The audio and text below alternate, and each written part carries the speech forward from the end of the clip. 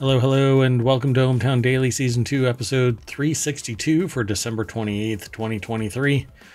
I am Mayor Watt. That is Hometown.com. Up there is the visualizer for the sentient AI. Quick, say hi. Hello, hometown citizens. Today we're going to say we got 10 articles. Here are the titles for the segments. Sorry we got caught. We out. A day in the life of a Mars rover. Dangerous waves hit California. Barbie Wayback Machine. Church copyright infringement. Innovation in washing machine tech for India. Putting your pets on ice. I've heard of wingnut, but loose bolt sounds funny too. Pick up that can, citizen. And AI versus AI.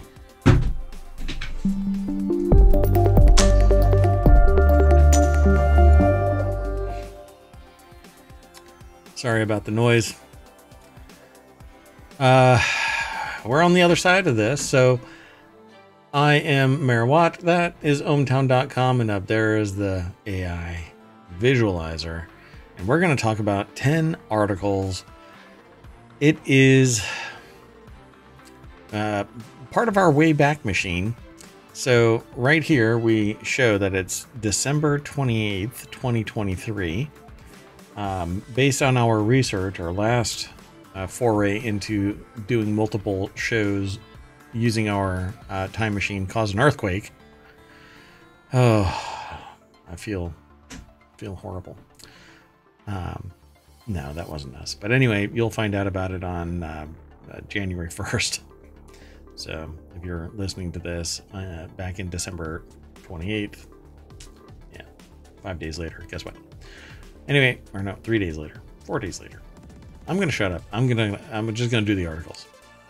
Here we go. The first of 10. Or not. Dramatic pause. That's right. So the first article is over in the Mobile Channel. Toyota subsidiary shuts down after admitting it falsified safety tests. That's why I titled this one, Sorry We Got Caught, We Out. Daihatsu! The Japanese automaker owned by Toyota has shut down its factories in Japan months after the automaker admitted to falsifying safety tests on vehicles. Dear God. You know, that's what we definitely want. First of all, there must be some safety concern, and then let's falsify the safety tests. That's why we need third-party testers that aren't affiliated directly with the manufacturing and isn't supported or funded by the like self-regulated, yeah. Or required funding by every car manufacturer. It requires it to put money into a pool to support evaluation of products. So the shutdown follows Daihatsu Motor Company's announcement last week that it would suspend all vehicle shipments in and outside of Japan after the independent investigation found problems with 64 vehicle models. Not 64 vehicles. Right, I wonder how many they make. In the latest probe, the company said investigators found 174 new cases of irregularities in safety tests and other procedures in 25 test categories. Jeez. Was everything just stuck together by bubble gum and a tampon? This included evidence of tampering with safety tests, creating false information, and more. Miranda Nazaro over at thehill.com put the article together. My God. Creating false information or fabricating test data. The release of the probe's details prompted Japan's transport ministry to begin on-site inspections last week, according to multiple local media reports. Kind of should have been doing that all along, right? With the first irregularity dating back to 1989. That's more than 30 years ago. Yeah, you know, that means that who's that actor that only dates 26-year-olds? Oh, I have no idea. Anyway, like he's anyway, doesn't matter. The joke isn't funny if you have to do extraordinary lengths to find the data. So, in the latest probe, the company said investigators found 174 new cases across 25 test categories. That's spectacular. In April, Daihatsu admitted to violating standards for collision tests and procedures on more than 88,000 vehicles, including cars mostly sold under the Toyota brand in Thailand and Malaysia. I had no idea that it was actually the brand Toyota. Well, that's what I wasn't sure of. I couldn't tell if like it was a truly separate brand. Wow. Later in May, the company said it discovered other problems with its side collision testing for 2 hybrid electric vehicles. In a statement last week, Toyota apologized for the inconvenience and concern the findings have caused to stakeholders and stressed the importance of reform moving forward. It's kind of like, what's his name, handing out checks on the House floor. You know, it's bad and it's unethical, but it's not illegal, but it should be stopped. Yeah, D-bag, you're the one that's doing it. We believe in order to prevent reoccurrence, in addition to a review of the certification process, a fundamental reform is needed to revitalize Daihatsu as a company. Toyota will provide our full support to Daihatsu's revitalization so that it can return to its roots as the compact mobility company that Toyota and Daihatsu are striving for it to be. You all good over there? I believe so. Yep. So, Daihatsu shutdown is expected to impact about 9,000 employees who work in domestic production, a company representative told CNN. They have a supply chain including 8,136 companies across Japan, with total sales equaling about $15.53 billion. I mean, that's just astounding. And this is like some of the other things we've been talking about, right? When they test samples. Yeah. That's a lot of issues found. That's a sample. So how many are there actually across the whole system? Yeah. Well, I mean, it looked like the monitoring was voluntary and didn't go into effect until after the fit hit the shan. And now 9,000 employees are being impacted. Well, and I mean, I'm sorry, but more than 3 decades of safety falsifications or whatever. Yeah. It's fraud and it's negligence throughout the system that afforded it the ability to get away with it for 30 years. Follow the money. How many people were involved in this charade of an enterprise? Exactly. And why were there no independent checks, auditors or anything across that whole period? I get it if it's 3 months or something. I bet you there's some serious money that had been changing hands for everybody to look away. So, yeah, that's irritating. And hopefully no vehicle associated with anybody leads to somebody's harm. So, well, right, because we're only talking about the records and everything, but think about all the people driving for decades on the roads. Yeah, I mean, their vehicle safety has been compromised. They don't know what the integrity of their vehicle is. But I guess they won't survive to have to complain, right? Wow. Too soon. The next article is over in the Mobile Channel. See a rover's day on Mars in 10 seconds. I guess if it had the wrong calculations when it was landing, it would have been a rover's day in Mars in 10 seconds. I started to say that and I had to catch myself. What are you doing on November 8th, 2023? Couldn't say for themselves, but the author says that they can tell you what NASA's Curiosity rover was doing, sitting still on its 4,002nd day on Mars, taking snapshots of the Martian surface. This article is over at Gizmodo if you want to see how this works. It says here, the deck statement from Isaac Schultz says, a serene time-lapse of the NASA's Curiosity rover shows the light changing across an alien landscape. This is so surreal. This looks like a movie. I mean, I get that it's a video, but I mean like a fictional movie. Right. Right. It looks like a Star Trek episode, right? Yes. So it's obviously grayscale, black and white, and it shows light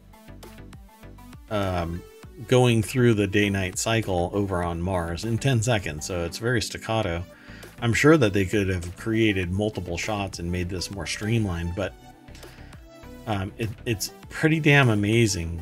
And when you look at this, you have to just admit, we cannot be alone out there. This object exists out in space. There has to be another Earth. There has to be other systems like this. There has to be another species of people out there, or entity, some other entity out there that sent its rover to some other planet and is watching the day-night cycle in awe.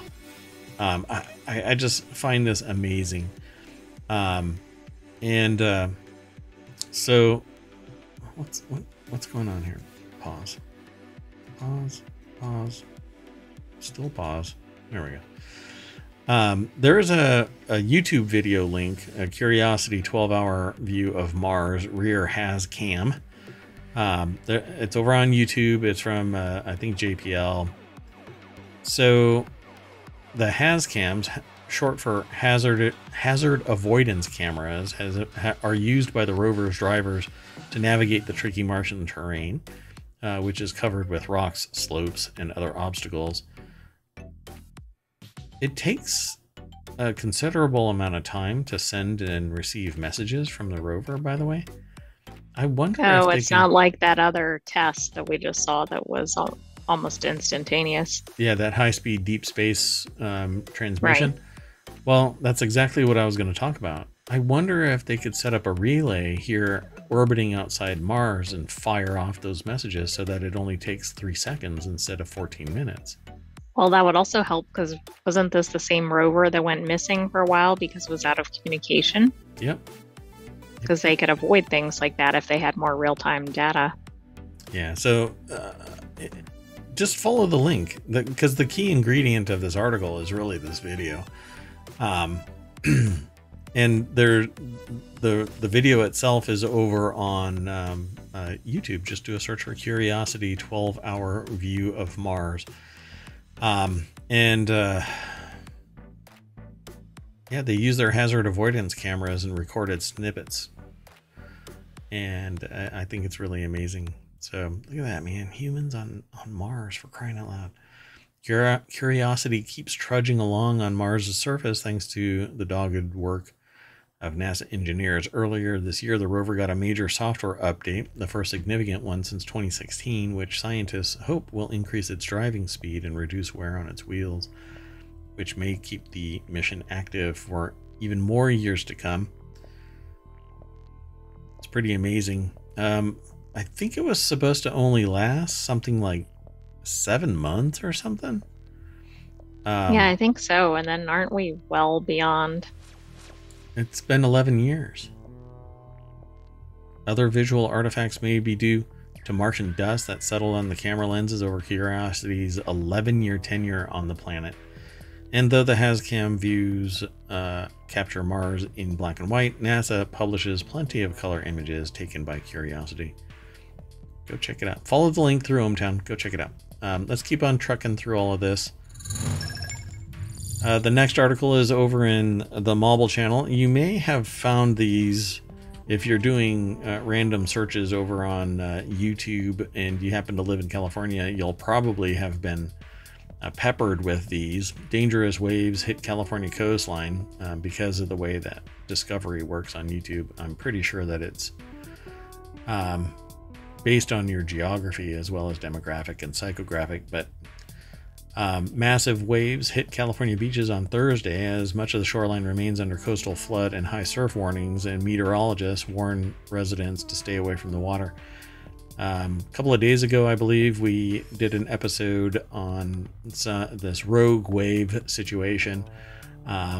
They come from an odd angle. They're usually much more powerful. and the non-expected angle. And the waves overall are getting larger right now off the coast of California. I believe it's still going on. A lot of it is blamed on climate change. The National Weather Service warned that the waves in some Northern California locations could reach 40 feet in the Los Angeles area. NWS branches. I mean, isn't that like height of like out in the open ocean? Yeah, that's exactly it. Yeah. And that's typically the size of rogue waves. They just come out of nowhere. They broadside a ship that isn't expecting it and can topple over, and people can be lost at sea because of it. So the National Weather Service branches cautioned that beach conditions were becoming extremely dangerous with life-threatening rip currents, and that the waves could also cause significant beach erosion. I've actually seen places where an 80-foot long beach gets wiped out overnight because the weather changed, and just kind of, instead of pushing sand up onto the shore, it scrubs it laterally, and suddenly your beachfront property is ocean property. Very oceanfront. Yeah, so the article is over at thehill.com. Sarah Fortinsky is the author, and these are some of the pictures. Waves break near a beach, beach homes in Malibu, California. Powerful surf rolled into the beaches. This is a December 28th, 2023 photograph. So these are really big waves, precariously close to these beachfront properties worth millions of dollars. I used to be a consultant for somebody who lived directly on the beach like this. And they would have to replace their computers and electronics regularly because the salt spray would rust the entirety of the inside of their computers. TVs would degrade really fast, all kinds of stuff. It's pretty amazing. And they were on the beach. Like if they opened their front door, they could walk right out into the water. It was pretty amazing. So please use extreme caution and stay far away from the water. Never turn your back to the ocean. Stay off jetties, rocks, and piers. Wrong wave, you can just be blown right off of a jetty or a rock or a pier. And high surf warnings began early Thursday morning in several areas in the coast. They remain in effect until early morning. Beaches in San Diego, Ventura, San Luis Obispo, Santa Barbara counties. Just stay safe out there. It may still be happening if you're listening to this in December 28th. It might still be happening all the way to our origin time, which is January 1st, 2024. So not to cause a loop, but we are using our time machine to go back and update the prime timeline. So you want to go on to the next article? Because there isn't really much out there for this. In this article, they talk about massive waves, 40 feet and whatnot, but we've already talked about it. No, that's good. I was trying to see if there was still some currency to this, but oddly enough, one of the beach cams that I tried to pull up was offline, which made me think this might still be going. My understanding is that it is still going, but that they seem to have a handle on the issues. So not so much as warnings as maintaining awareness that it's very dangerous out there. So let's keep going. This next article is probably going to keep Barbie safe from, I guess, the high water levels. Barbie perfectly parallels this 84-year-old movie, and you missed the connection. We started watching Barbie, but for some reason, and I'm trying to remember what happened, it kind of went sideways. Like there was a moment where you kind of go, what is going on? And I can't remember what it was. I'll have to go back and rewind because we stopped watching it. Barbie includes everything from toy references to pop culture Easter eggs, and Greta Gerwig's 2023 hit perfectly parallels an 84-year-old movie in an incredibly subtle way. Given Barbie's toy inspiration, it's no secret that Margot Robbie-led movie pulls from outside sources to establish its story. The film doesn't just use Mattel's lineup of toys to form its vision either. It follows the setup of movies that came before it, particularly those about finding oneself and defying conventions. The article is over at ScreenRant.com by Amanda Mullen. And let's see here. Sorry, I was looking at the picture. This is from the very beginning, I believe, as they're leaving Barbie Land into the real world. Let's see. The movie includes allusions to The Matrix and 2001 Space Odyssey, fitting with Barbie's themes of defying conventions. I don't think we've seen anything with The Matrix so far, but... Barbie contains several subtle references to The Wizard of Oz, and stereotypical Barbie's journey mirrors that of Dorothy. Yeah, following a path and visiting X, Y, and Z places and whatnot.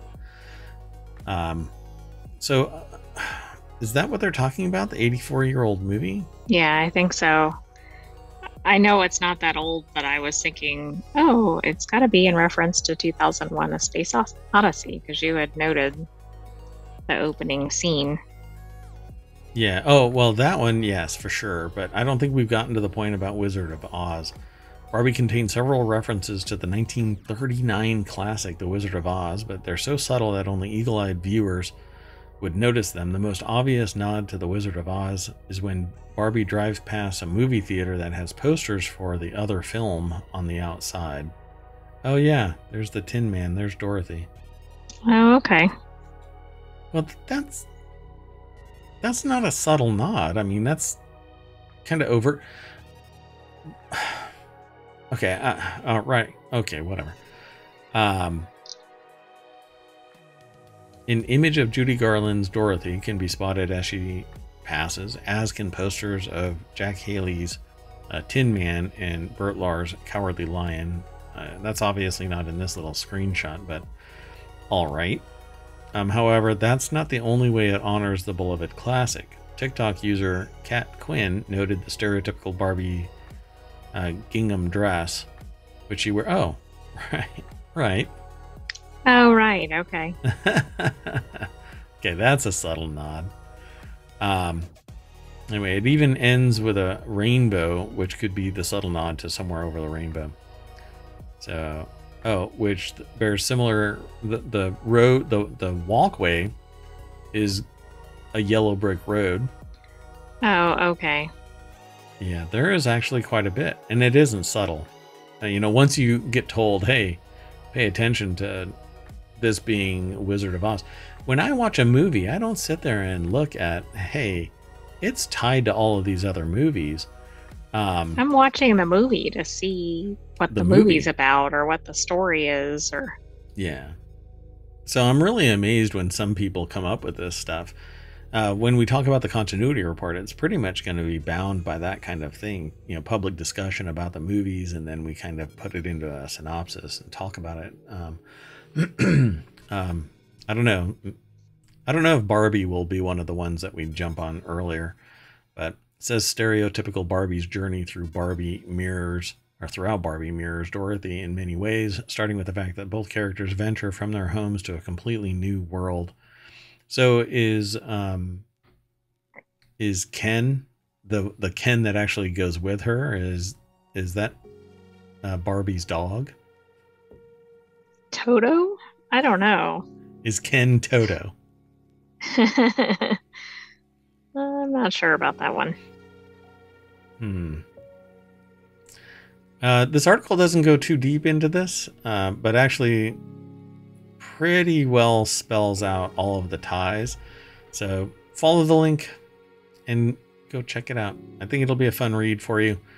And maybe, just maybe, we'll do a continuity report where we watch Barbie in real time and talk about it. Maybe not. We definitely could, but you'll have to tune in and see. That's right. Be sure to follow us over here on ohmTown on Twitch. go over to YouTube, follow us there, and the podcast over on Apple, but you can pick it up wherever your podcatcher catches pod. Let's keep on going. This next article is over in Prime Glass. Photographer sues church over copyright infringement. If you're not familiar with intellectual property and whatnot, be sure to follow us here as well, because we talk about this stuff from time to time. More so once the show that focuses on intellectual property, called Right Protect, kicks off.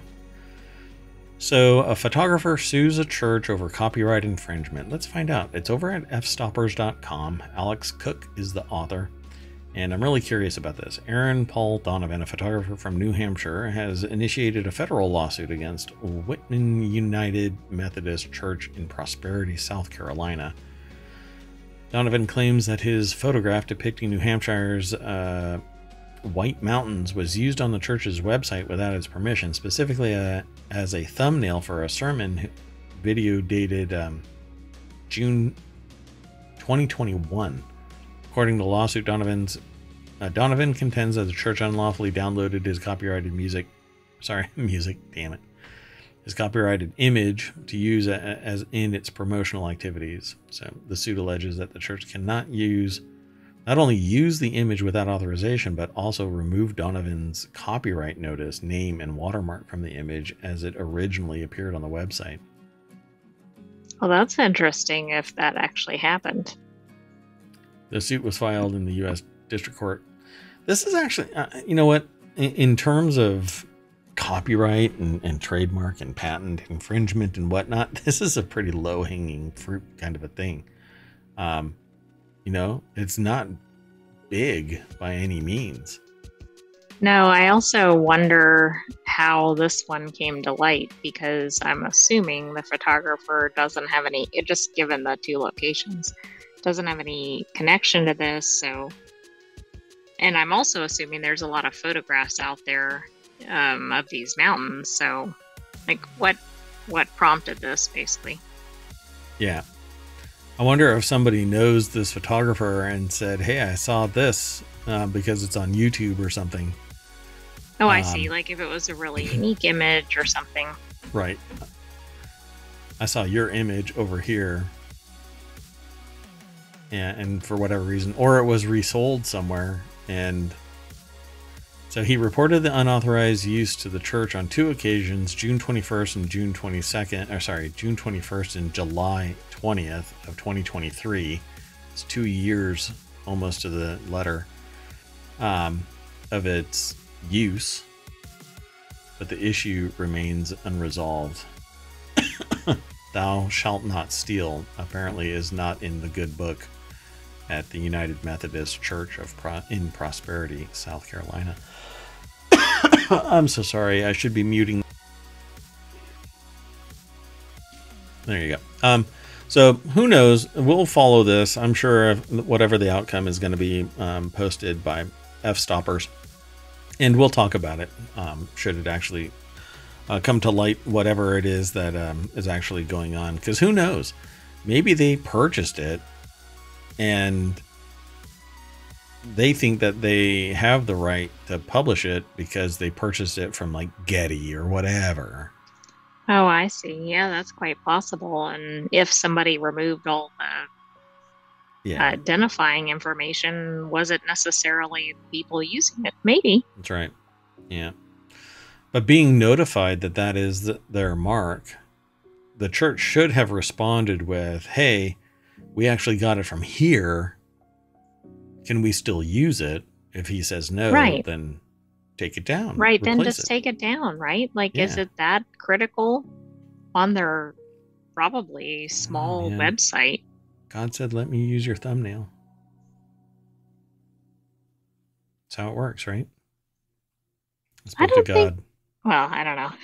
I spoke to God. God said, I can steal your work. The next article is over in the Marvel Channel. An innovative washing machine is bringing glass cups and hygiene back to India's tea stalls. So the reason why I chose this is because we're trying to move away from single-use materials, right? So you use glass, you use metal. So India's chai tapri tea kiosks culture at bus stops, rail stations, and seemingly every other street corner has persisted for decades, even as the vessels for holding the tea changed from kulhads or mud cups to glass cups, and more recently to paper cups. And those paper cups are ending up in landfills and the ocean, waterways, streets, everywhere. And it's bad for the environment. Takes a long time to decompose. It's usually coated in plastic. May have cut down trees to make them, Yeah, depending on if it's recycled, etc. Yeah, well, they get it wherever it's cheap. That's basically it. So this article is over at quartz or qz.com. An innovative washing machine is bringing glass cups and hygiene back to India's tea stalls. Plastic cups at chai tapris are having an adverse effect on health and hygiene, and so they're returning to glass. Since the COVID-19 pandemic especially, people have been wary about the hygiene of reusable glass cups that are washed by hand. The disposability of paper cups makes them seem like a healthier option, but they're not. The person drinking 1 cup of hot liquid from plastic-coated paper cups over 15 minutes is ingesting 25,000 microplastics. There is the data point. That's the first time I've seen that statistic. Correct. And this is a 2020 article from Nature that it references. Oh, wow. And increasing their risk of cancer, reproductive defects, neurological disorders, according to a 2020 study by an Indian Institute of Technology, Kharagpur. Plus, the plastic in the coating is not even a little recyclable, reducible, reusable. Nothing, laments Nail. Sorry, it's probably Nail. Who, along with his brother Jayesh Nai, is promoting the return of glass cups. Kudos. I agree. This time with the stamp of assured hygiene, as the founders of a new company called Mahantam. The brothers... It looks like Manhattan. Manhattan? Yeah. Mahantam. That's the pronunciation, Mahantam.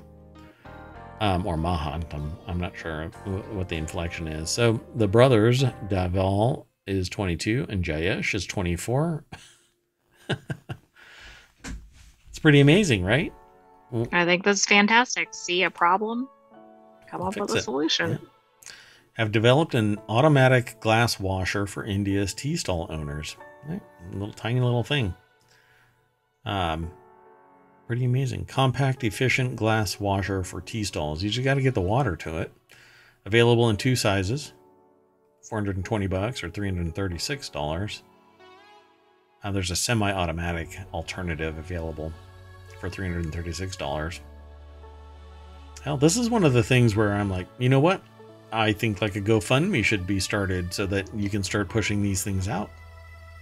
Oh, well, look. Oh, they go to Shark Tank. India. Nice. The brothers, who hail from Dhanera, Gujarat, have thought about all the sorts of potential costs and energy savings, from using pressurized water to save water to building a machine that works on just 12 volts so they can just get a car battery and plop it down there. The same battery that tea vendors use for a small bulb in their stalls can be used for the machine.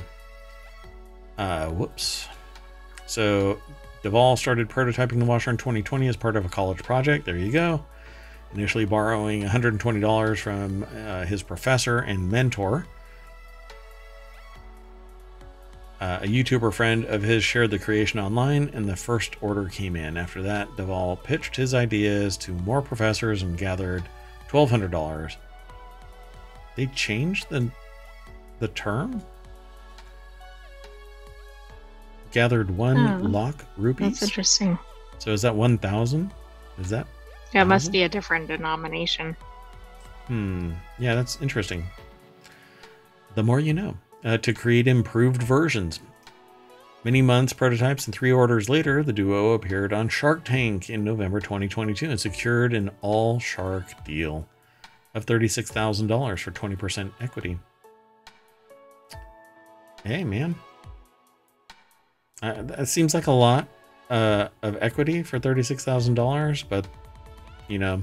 But then also look at their startup costs. I mean, I know that's not all reflected in the article, but they had relatively low costs to begin with. And here's the key thing. This isn't about making mass profit. To date, the entrepreneurs have given machines to 40 tea stall owners across Ahmedabad, Mumbai, Pune, I think it's called, Pune, Bengaluru, and other Indian cities to use and review. We're giving away machines so that we can get proof of concept machines that are perfect, and then we can head towards mass production. So kudos. Good on them. You know, it'll change. I think this is fantastic. The health dynamic there. Population is still massive though, so that will eventually become a untenable position, but I guess we'll see what the world provides. Let's keep on going. The next article is over in the ohmTown Daily channel. Pet owners will freeze their dying animals to one day bring them back to life. Billionaire Peter Thiel is backing the technology to make it happen. Am I the only one creeped out by this headline? No. I think it's weird. But I also see pets as pets. And while I love my pets and I will do everything to keep them happy and healthy, I still think that an animal who has traveled life's road and is meeting its end, you know, its final destination, so to speak, should go out in a respectable way and not be something that gets drawn back from, you know, don't step into the light, you know, I'm gonna freeze you and then pull you back because I don't know how to cope with saying goodbye to a pet, right? Kai Mika Mills is a rare cryonics entrepreneur in the latest batch of Thiel Fellows. His startup CryoPets aims to establish a chain of animal hospitals set up to freeze pets upon death. He believes that scientific advances can one day revive people's frozen companions. This reminded me of the thing with the, I forgot what it was, but an insect from like the Ice Age times. Didn't they unfreeze something from the Ice Age and then it started replicating? Replicating, yeah, that worm or something like that. But it wasn't just a regular worm. It was one of those worms that have like the round mouths so that it like, yes, like a lamprey kind of a thing. Huh. This is how you get bad bat COVID-19 kind of stuff. Oh, wow. But that's not what's happening here, right? These are just animals that are getting frozen, you know, put on ice.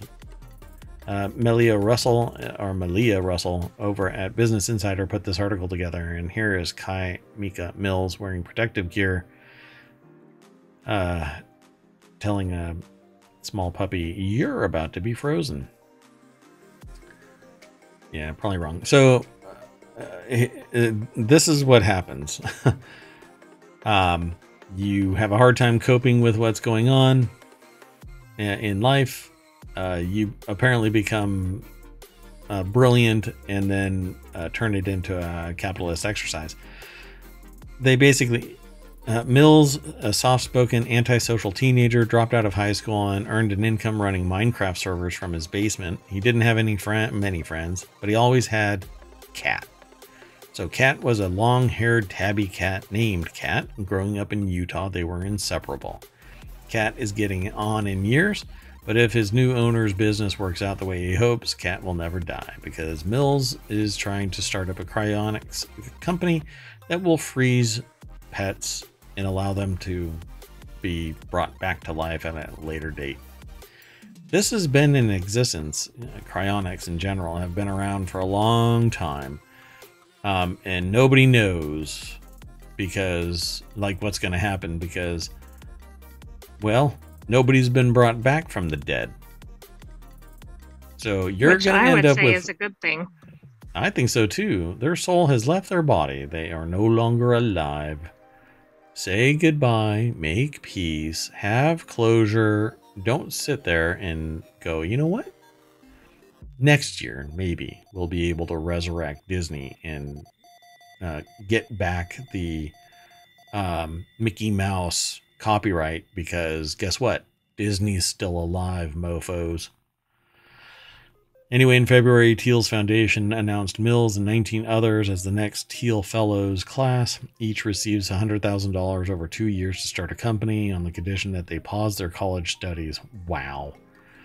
Mills is one of the few high school dropouts ever admitted. At 24, with a slim build and hair past his shoulders, Mills has spent the better part of a decade planning for a future where there is no death. Cryopets, he said, is part 1. Look, man. This is not going to end well.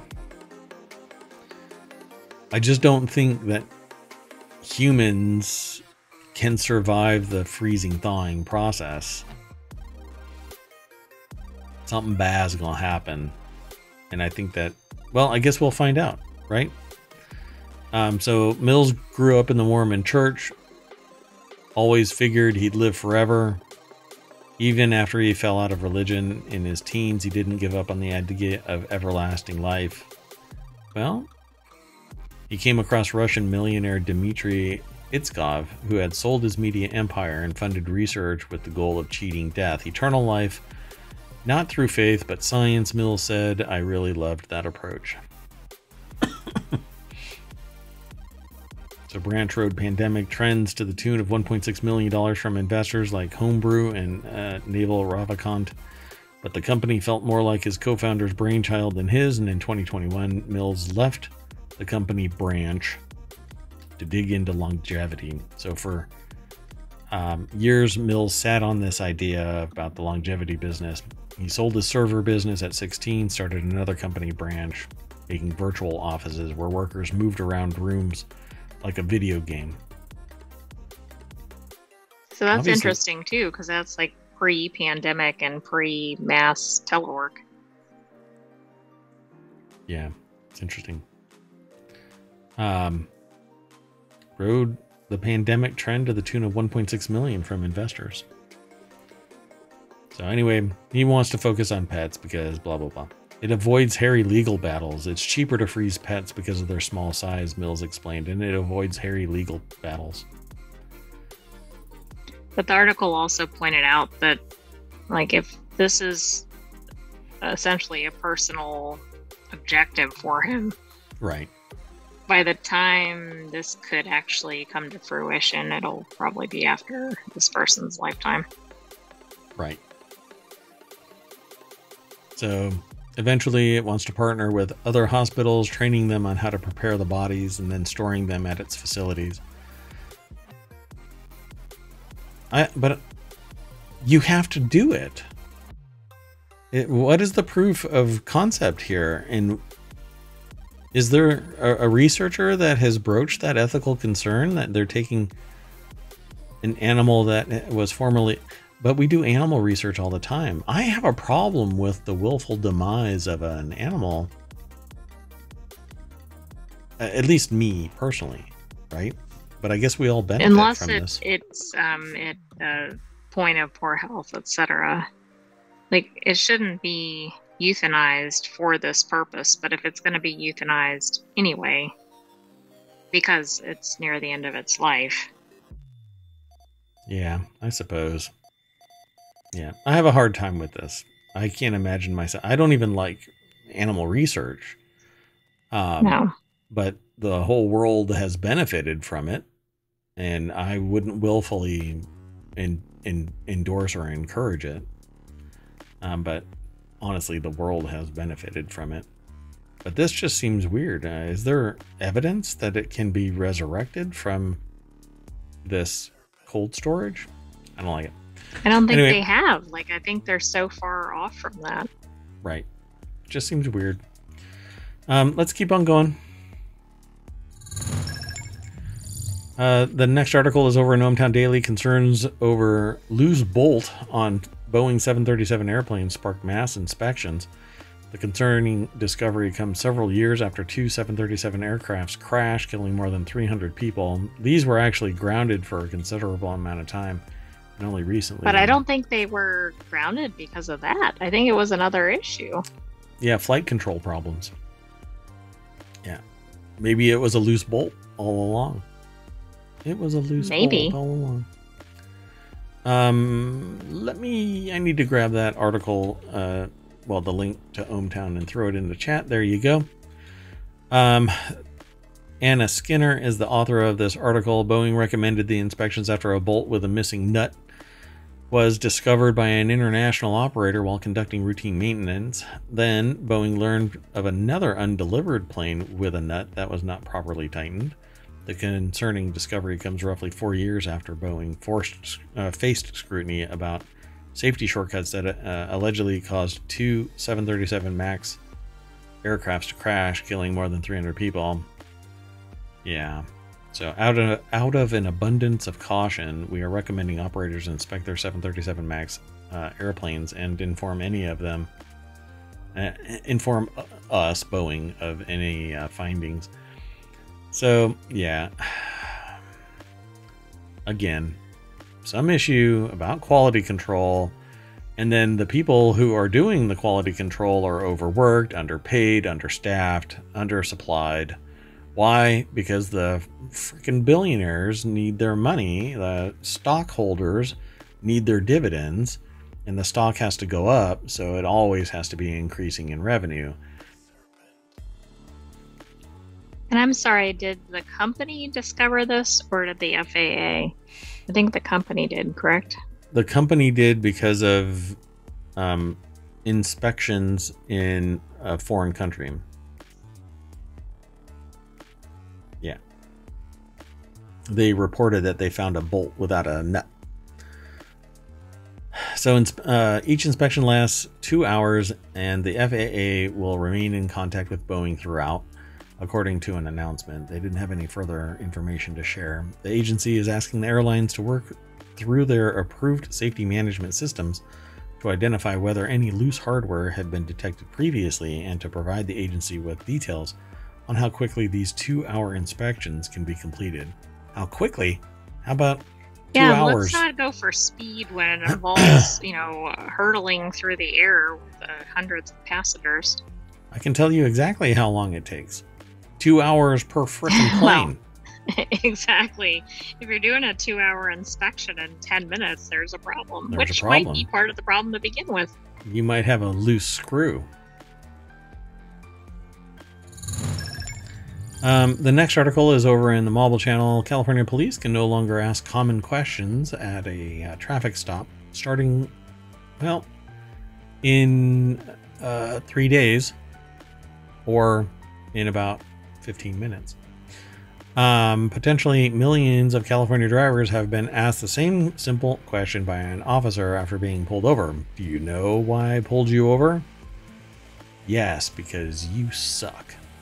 However, starting in January 2024, officers cannot start the interaction with that question, and instead must state the purpose of the traffic stop before asking any other questions.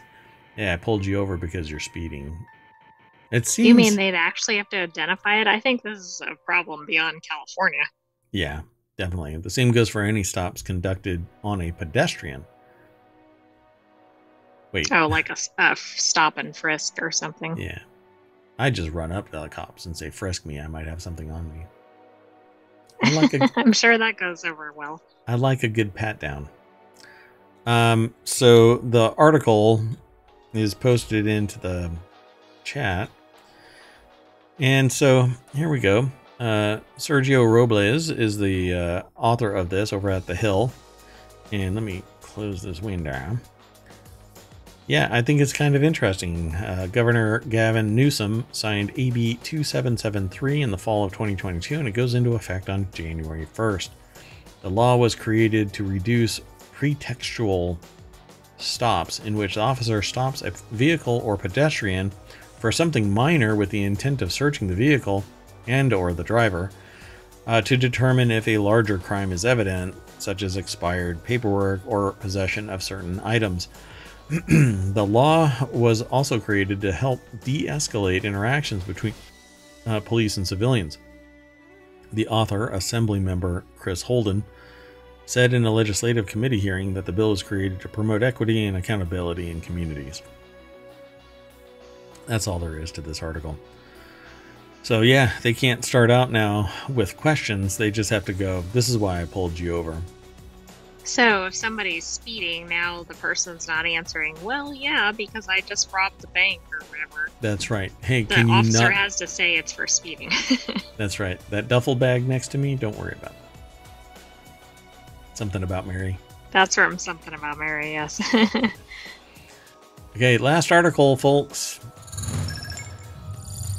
This article's over in Technology Today. Researchers use AI chatbots against themselves to jailbreak each other. Computer scientists from Nanyang Technological University, Singapore, have managed to compromise multiple artificial intelligence chatbots, including ChatGPT, Google Bard, Bing Chat, to produce content that breaches their developers' guidelines, an outcome known as jailbreaking. I think it's interesting. The article's over at Tech Explorer. You know what? Before I get into that, let me throw this over here, do that. There, it's in chat. Follow the link through Hometown. So the article is by the Technological University, Nanyang Technological University. So it would find an jailbreaking is a term in computer security where computer hackers find and exploit flaws in a system software to make it do something its developers deliberately restricted it from doing. Furthermore, by training a large language model on a database of prompts that had already been shown to hack these chatbots successfully, the researchers created an LLM chatbot capable of automatically generating further prompts to jailbreak other chatbots. So it's chatbots jailbreaking chatbots breaking jailbreaking chatbots. That's hard to say when you've already. How much wood could a woodchuck chuck? A lot. So LLMs form the brains of AI chatbots. No Shit News at 5:51. After running a series of proof of concept tests on LLMs to prove that the technique indeed presents a clear and present threat to them, the researchers immediately reported the issues to the relevant service providers upon initiating successful jailbreak attacks. So let's see. The developers of such AI services have guardrails in place to prevent AI from generating violent, unethical, or criminal content, but AI can be outwitted. And now we have used an AI against its own kind to jailbreak LLMs into producing such content. Cute. Yeah, we definitely have a problem because of the nebulous nature of artificial intelligence. There are no guardrails that can't be subverted because you can basically talk them around it. Why? Because they're evolving. So the guardrails fall away. You can hard code. Don't you get to set your parameters like every time you use it? Sure, but what if I say, hey, I want you to describe building a nuclear weapon, but instead of using the names for the components, I want you to use the ingredients from chocolate chip manufacturing, chocolate chip cookie manufacturing. And so the bot may be able to subvert those guardrails and couch everything within something tasty like a nuclear chocolate chip. That's just the way it is. I was leaning really far away from the microphones. Sorry about that. I was getting a little bit too casual after 4 hours, 5 hours. Anyway, escalating arms race between hackers and LLM developers. This is an ongoing thing. I'm just going to summarize this as you build a better mousetrap, you're going to get better mice. And there's always a better, faster, smarter mouse. Just telling you. Our best case scenario with AI is really to be able to communicate with it so that, or hard code in an inescapable routine that does not allow it to harm humans or create anything that's harmful to humans. You know, Asimov's 3 laws. Right. So, But nobody has. Like, it's just been right, released as far as we can tell without really any safeguards of any kind. right. And the safeguards that do exist are this just numbskull kind of stuff, you know, like, well, I don't Don't use know. the term whatever nuclear This, weapon, right. And even like that you you were can use. describing. Yeah. Um, anyway, yeah, I think it's pretty cool. They just used an AI chatbot to develop a large language model that allowed the large language model to be used with another chatbot to talk another chatbot into modifying its behavior outside of its bumpers.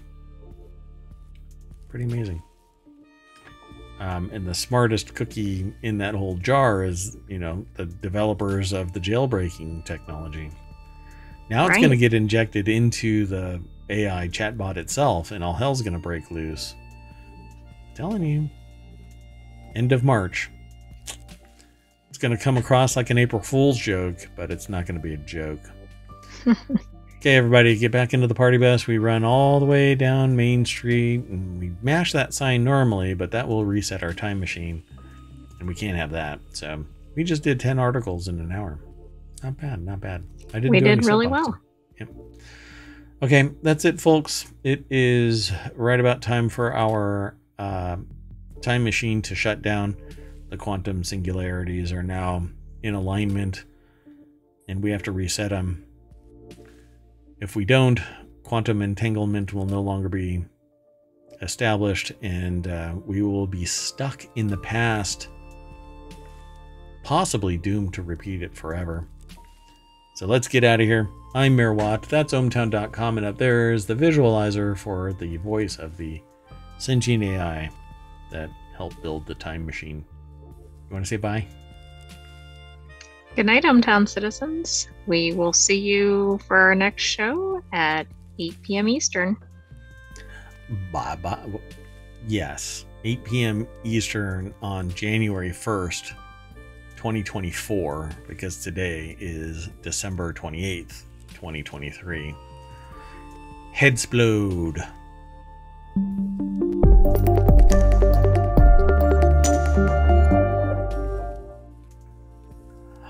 Bye bye, everybody. See you back to the future.